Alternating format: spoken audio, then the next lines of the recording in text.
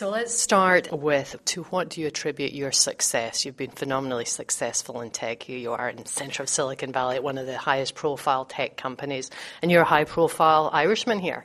I think luck is part of it. If I were to sort of break it down into three things, I suppose the first is really finding something that you love doing, right? So there's this saying about if you do something you love, you'll never work another day. And I think that's super important. You also need to be strategic about it. So in my case, I kind of could see how mobile phones and smartphones were going to really take off. This idea that you would have a computer in your pocket, it would be connected to the internet, which would then have data centers, which are really supercomputer clusters. And what it effectively does is put a supercomputer in your pocket. And I was kind of excited about the possibility of this. And so in some ways, I kind of bet on that on my career. Not super explicit, but I was thinking, this is going to be big. I think I could make an impact here. The second thing I would say is find people that are smart and surround yourself with them. But not just smart, but sort of smart, fun, and energetic, right? Because if you're going to have fun, you're going to be more energized, you're going to come to work excited, you're going to get more done. And the third thing I think that certainly helped me, and I think is good advice to other people, is you need to be uncomfortable sometimes, right? You need to push yourself. If you're not uncomfortable, you're probably not doing it right. And so, one phrase I really like is this idea of being uncomfortably excited, right? So you've sort of taken something on that may not be quite possible, but you're going to give it a shot. And, there's always a risk of failure, but if you succeed, you can make a huge impact. And I think that, seeking out problems and challenges in life that are uncomfortably exciting is definitely a good formula for success. Right. Is that your phrase? This is a phrase, actually it's a phrase that I've heard originally from Larry Page at Google about being uncomfortably excited. So it's gone around a little bit, but it's just something that's resonated with me and stuck with me. I'm like, when I heard it, I was like, yes, exactly, right? Mm. It's just a great way of, sort of pithy phrase for capturing that idea.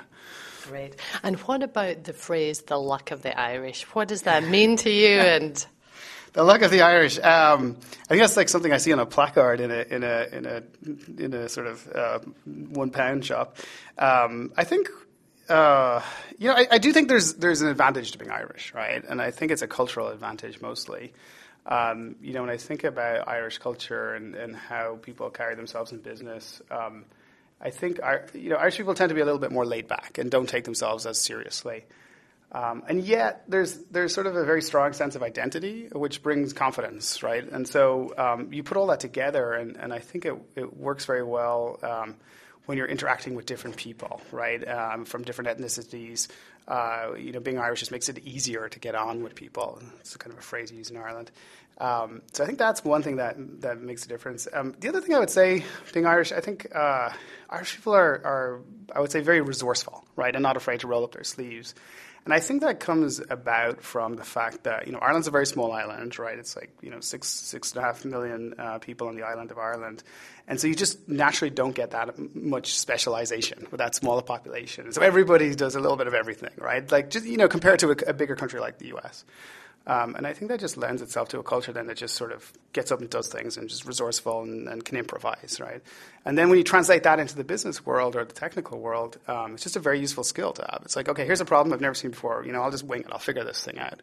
And I feel like that's just a trait of being Irish that it's subtle, but I think it certainly helped me.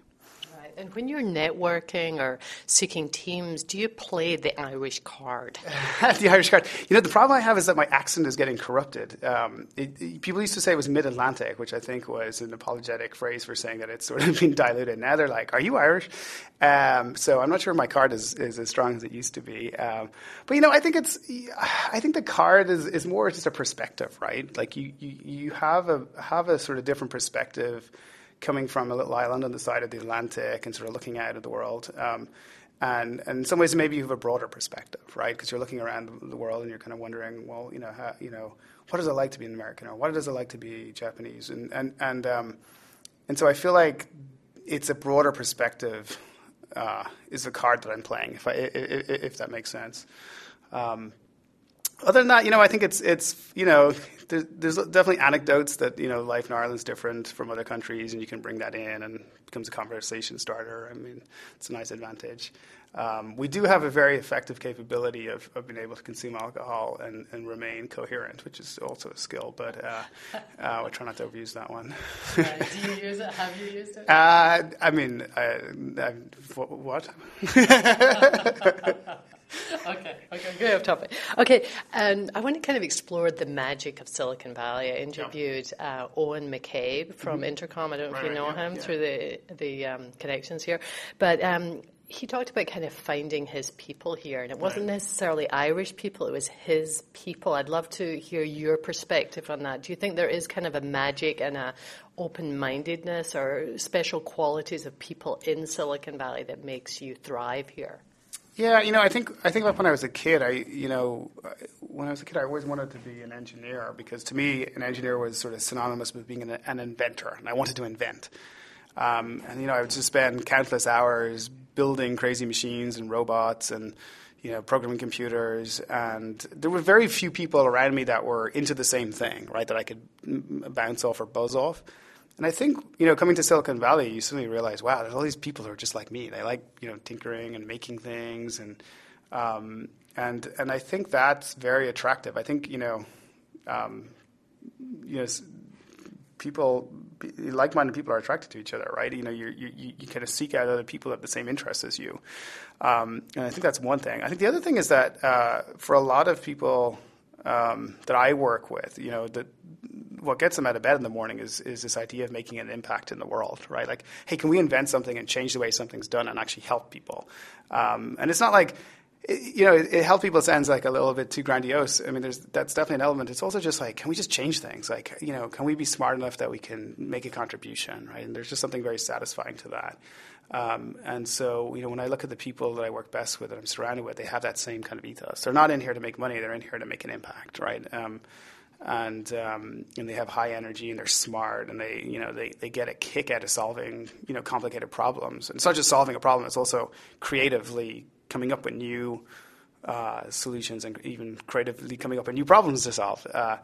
And so that's the kind of people that sort of has drawn me to Silicon Valley, right? To me, it's sort of been a gravitational pull. It's like where are all these people who are like inventing all these things I'm amazed by, and like, oh, they're over here. And that's sort of what's drawn me here. Great. And can you talk about your team? How big is your team? And talk about the multiculturalism, because I think there's a lot of people in London or in Africa or wherever listening on the World Service, they're not quite aware of just how multicultural it is. Can you kind of give us a broad brush of, and name some of the nationalities in your team? I mean, it's pretty amazing, I'm sure. Yeah. So my team's about 1,000 people in that order, and some of the best engineers in the world. I mean, my day job is basically faking it until I find out that I don't actually know what I'm talking about. But until I do that, I'm having the ride of my life. But no, so we have this super smart people from all around the world. I mean, I have one funny anecdote. We have teams. The core of my team is in Mountain View, California. We also have a large team in London. And I remember when I was in London, the Queen was coming to visit. And we were sort of preparing for it, and one of the organizers was like, "Okay, so we'd like the Queen to meet 2 English people. So who will we get?" And we're like, "Do we have any English people here?" Yeah. So we found someone from Nigeria, and we're like, "You'll do." And then we found someone from South Africa. We're like, "You'll do." And it was just like that is the team. We have people from everywhere. Whether it's South America or it's from Nigeria, as I mentioned. If it's from Australia, from Ireland, from England. I mean, it's literally every country you name it. We have people. And it's just a very diverse bunch. And so, obviously, I would say even London's more diverse than the U.S. in some respects. I think there's a bigger pool of diversity in London. We're not really, again, even in California, there's not that many people I know who grew up and were born on the west coast of California. Even the Americans that work on my team, they come from all across the country. Right. And do you seek out other Irish people to either work with or socialize with? Say you're interviewing a bunch of people. Is being Irish, is that like a plus for you? Oh, that's a great question. Is it a plus? I think I mean, culturally, it's very easy. If there's an Irish person, you just click, right? It's so simple. We have some, really pretty amazing senior people who are Irish at Google. David Singleton is one of the VPs who oversees Android Wear, for example. He's originally from Northern Ireland, and actually the head of marketing at Google, Lorraine Tuchel, is originally from Carlow. So we do have, there's a small but serious Irish mafia around here.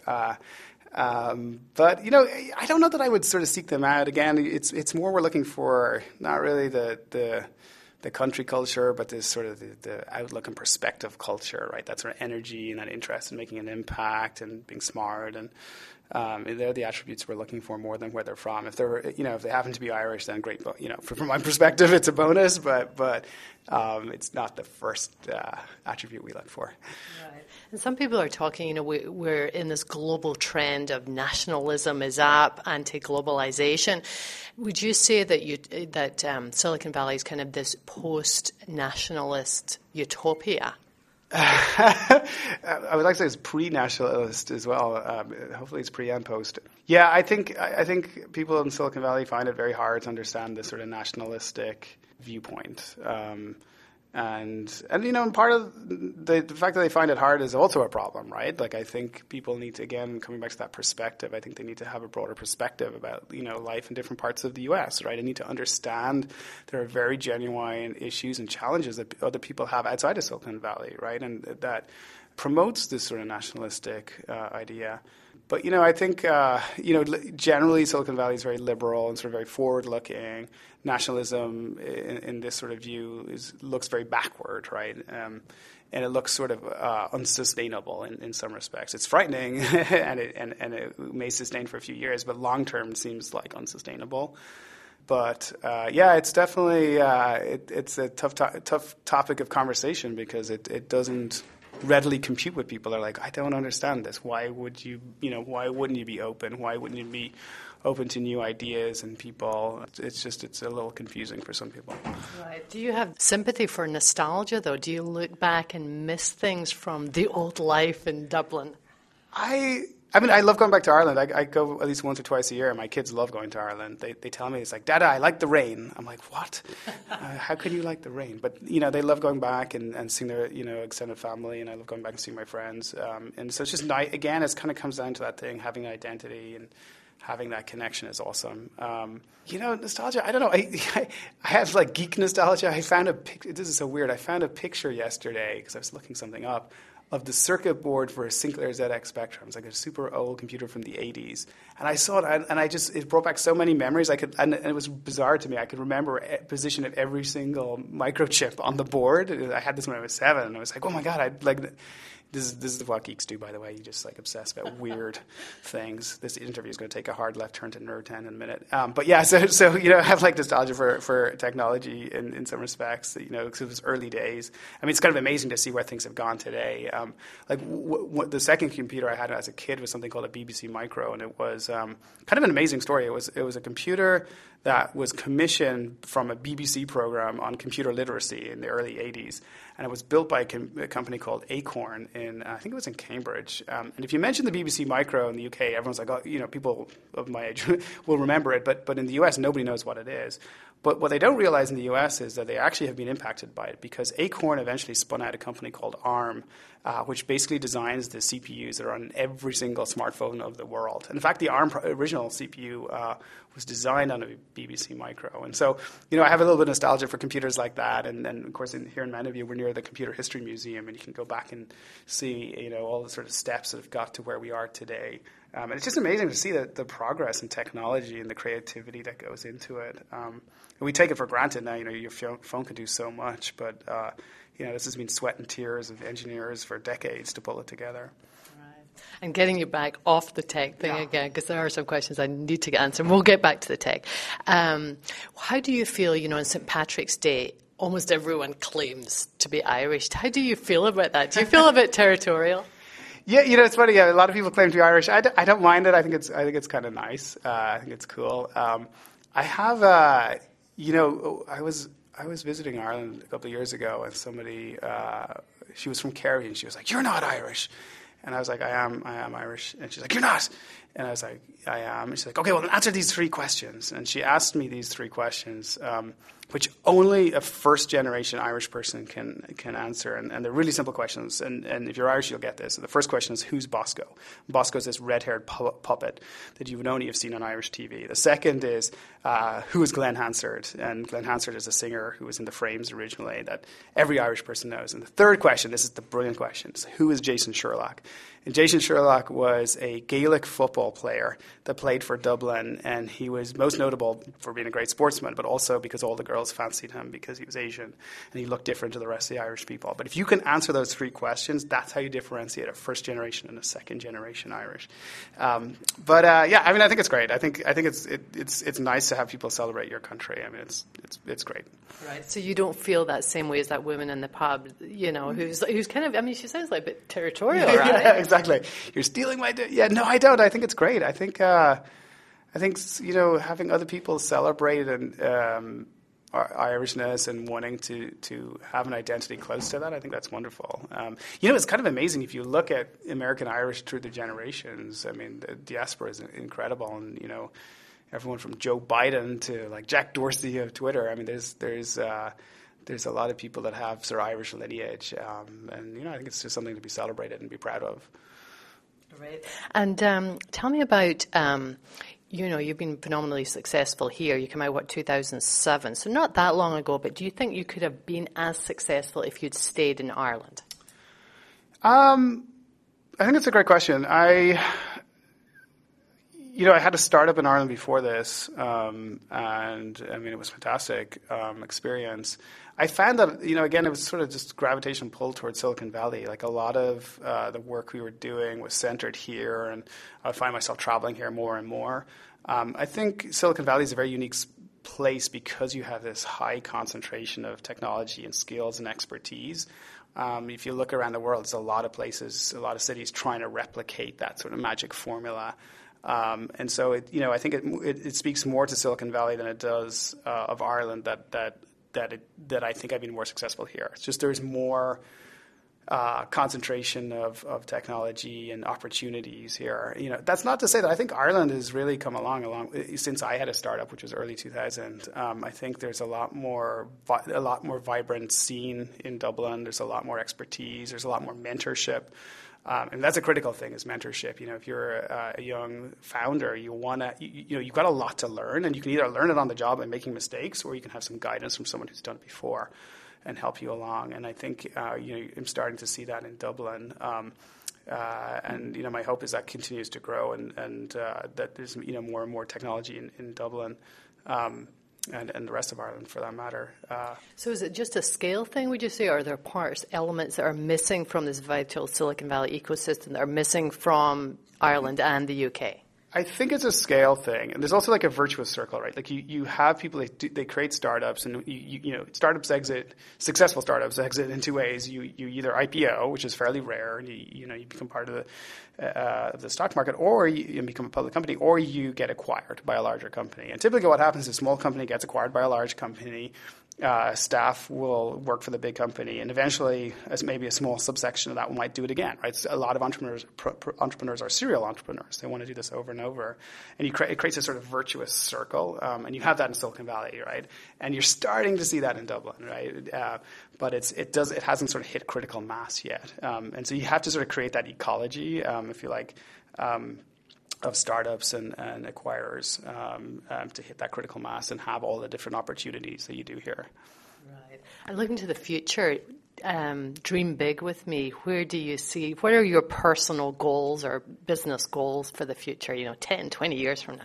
I think that's a great question. I feel like I'm on the right track. The impact that we make here is just mind-boggling and humbling. If we're literally billions of devices running our software, and we get to effectively invent the future for a lot of people, and it's just an incredible impact to be able to make. And going forward, I think the big hot area that you'll hear people talk about is deep learning. This idea of using what's a very sort of coarse model of how the human brain works, using neural networks, but applying lots of data to that, you can make machines do incredible things that once were thought, out of the realm of computers.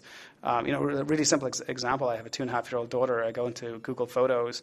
I've never told Google Photos anything about people, but it's learned that this person seems to be important to me, and it's clustered all those photos together. And I can literally scroll back in time from her current age of 2.5 right back to the very first photo we took when she was 30 seconds old. And this is through, machine learning. The computers have learned the patterns and been able to identify this stuff. And so I think the potential for deep learning and for AI really to make our lives easier, having computers be more helpful to us, be assistants, is very exciting. And I think it's going to have a very high impact. And I feel very grateful that I'm in a place where I can contribute to that and have fun doing so. Right. And do you share Elon Musk's worry about the crisis of, AI and the robots, the apocalyptic crisis? I think it definitely makes for an exciting discussion. I think, all technology advances in a very nonlinear fashion, right? We're all very excited about deep learning right now, but these ideas have been around for quite a while. They used to be called artificial neural networks, and then we lost interest in them because they weren't very effective. And, recently it's had a resurgence because, we've got larger data, we got new topologies, and we're getting some really amazing results. And I think you'll continue over the next couple of years to see this really, fast spurt. But if you look historically, it's not a linear or exponential path to the end goal. And I think this idea of an apocalyptic end to the world, all that Terminator, I think that's even if it was possible technology-wise, it's a very long way away. B is I think it's over dramatized. Is my view of it. I think it is true that machines are getting far more intelligent, and I laugh at my 5-year-old going, "Hey, you're never going to learn to drive." They're like, "No, Dad, I want to learn to drive." I'm like, "No, because by the time you're 16 or 18, well, all the cars will be self-driving. Why would you learn to drive?"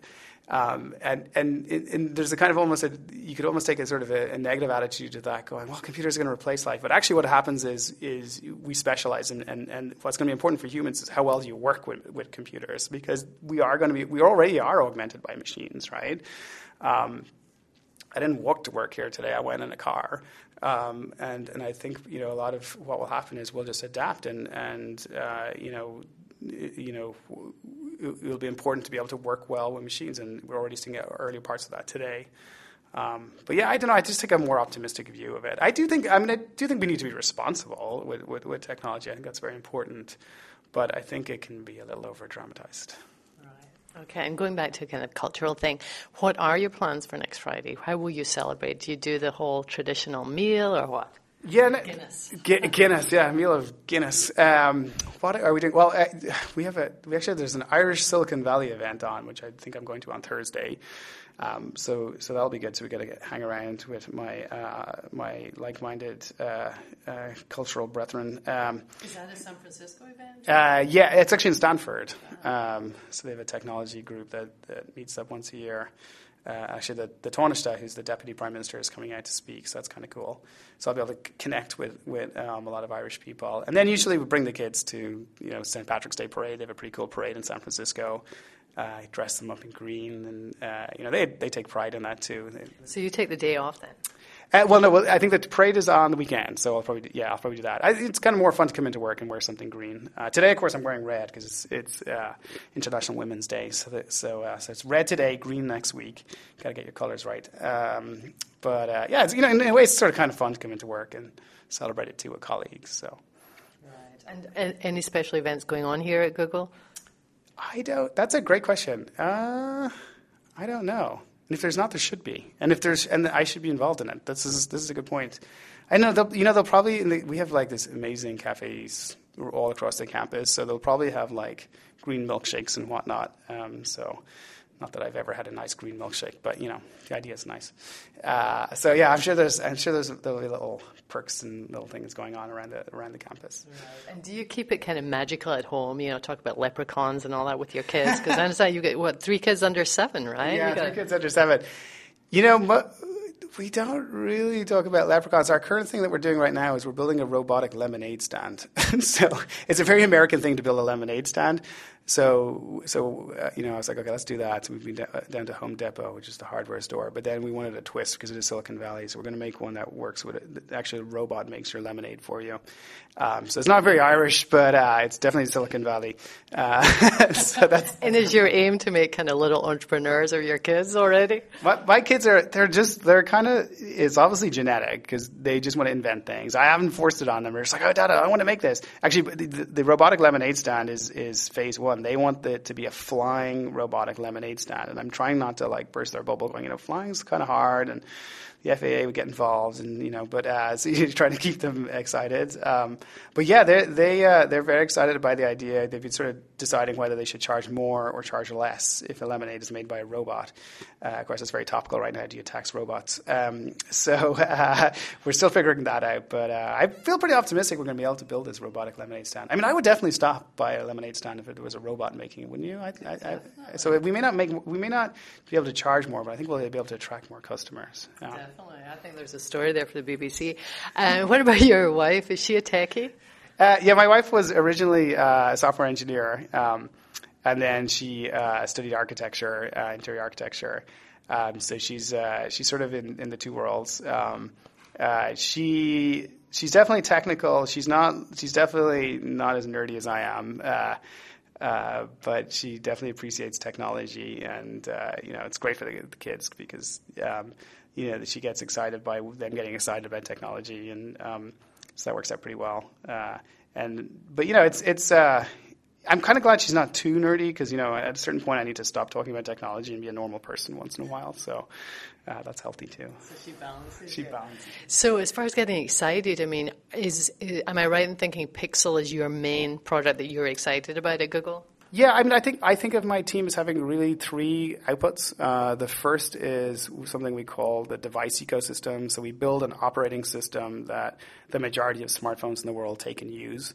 And operating systems are kind of like the ultimate computer program. It's a computer program that runs other computer programs. The sort of casual nomenclature for a computer program today is an app. So we build the system that runs the apps, right?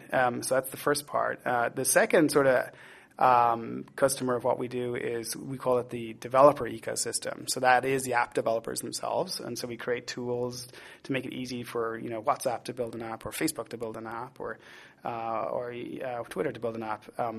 And then the third part of what we do is Pixel. And Pixel is really taking Android, the operating system, and then integrating it vertically with hardware. And that's really important because, software pushes the hardware and hardware pushes the software. And to advance the operating system, you need to have them working really closely together. And the other thing that Pixel does for us is it allows Google to have its own product, right? There's a lot of really amazing Android phones out there from Samsung, from Huawei, from HTC to Motorola, Sony and beyond. But it's also nice for Google to be able to give its take on a phone. What should a phone from Google do versus a phone from Samsung? And that's what the Pixel lets us do. If you're a Google user, this is the ideal phone for you. Right. And there are rumors in the press that there's a new one coming out. Can you talk on that? A new one? Impossible. Why would we do that? The first one was so good. Technology moves very fast. I mean, the cadence. Typically, if you look around, it's no surprise that every year you try to do something new and exciting. I can either confirm or deny rumors that there will be another Pixel, but we are very busy for some reason, working on a lot of stuff. And we have a lot of great ideas. We were pretty happy with the result of the Pixel, and a lot of people, the reviews have been great, and people really love it. But for me, and just sort of what gets me excited about the job is that I just see the potential for so much more in terms of innovation, in terms of product quality, and the opportunities are so huge. So every year I'm excited to do more, we'll have to wait and see what happens later in the year. Great. Anything else, Dave, I haven't asked you about that you feel you want in this story? I think this is great. You covered a lot of stuff. We covered a lot of bases. We did. Great. Okay.